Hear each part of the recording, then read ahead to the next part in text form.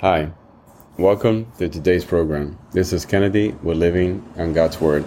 Today we're going to be reading Psalm chapter 39 from the Jesus Bible NIV edition. We'll review key takeaways and then end our session with a prayer.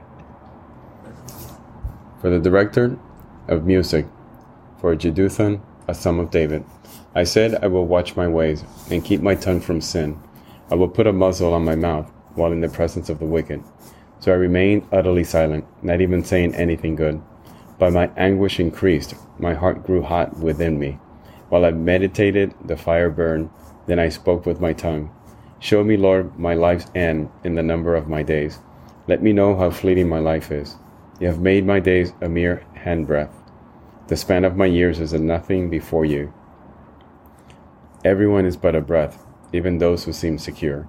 Surely everyone goes around like a mere phantom.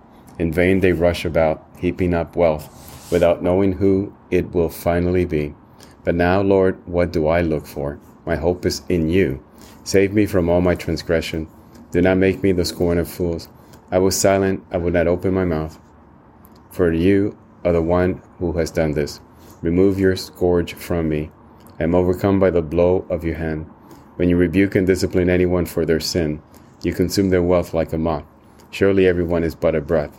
Hear my prayer, Lord. Listen to my cry for help. Do not be deaf to my weeping. I dwell with you as a foreigner, a stranger, as all my ancestors were. Look away from me, that I may enjoy life again, before I depart and am no more. This is the end of Psalm chapter 39. Again, here we see David praising the Lord, giving thanks to the Lord, and acknowledging that he's nothing without the Lord. Asking the Lord for his protection.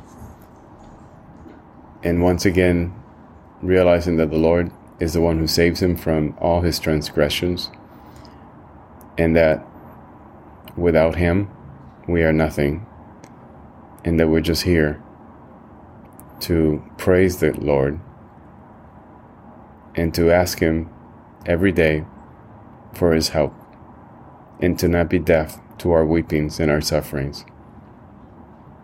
So let us pray. Father, thank you so much for coming to our aid. When we need you, you're there. When we want to cry, you're there to console us. Your bosom is all-encompassing.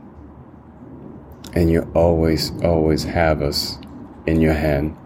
You always protect us. Lord, give us the wisdom to understand this and never take this for granted.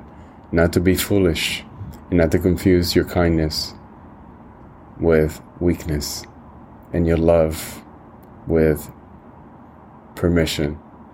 Father, we ask for the strength to do the right things. We ask for the strength to follow you. We ask for the strength to show others your way, your path. Father, come into our lives. Bless it. Manifest the Holy Spirit. We ask this in your Son's name, Jesus. Amen. This concludes today's reading and interpretation of Psalm chapter 39. We hope that you will join us again tomorrow. God bless you. This is Kennedy, your brother in Christ, always.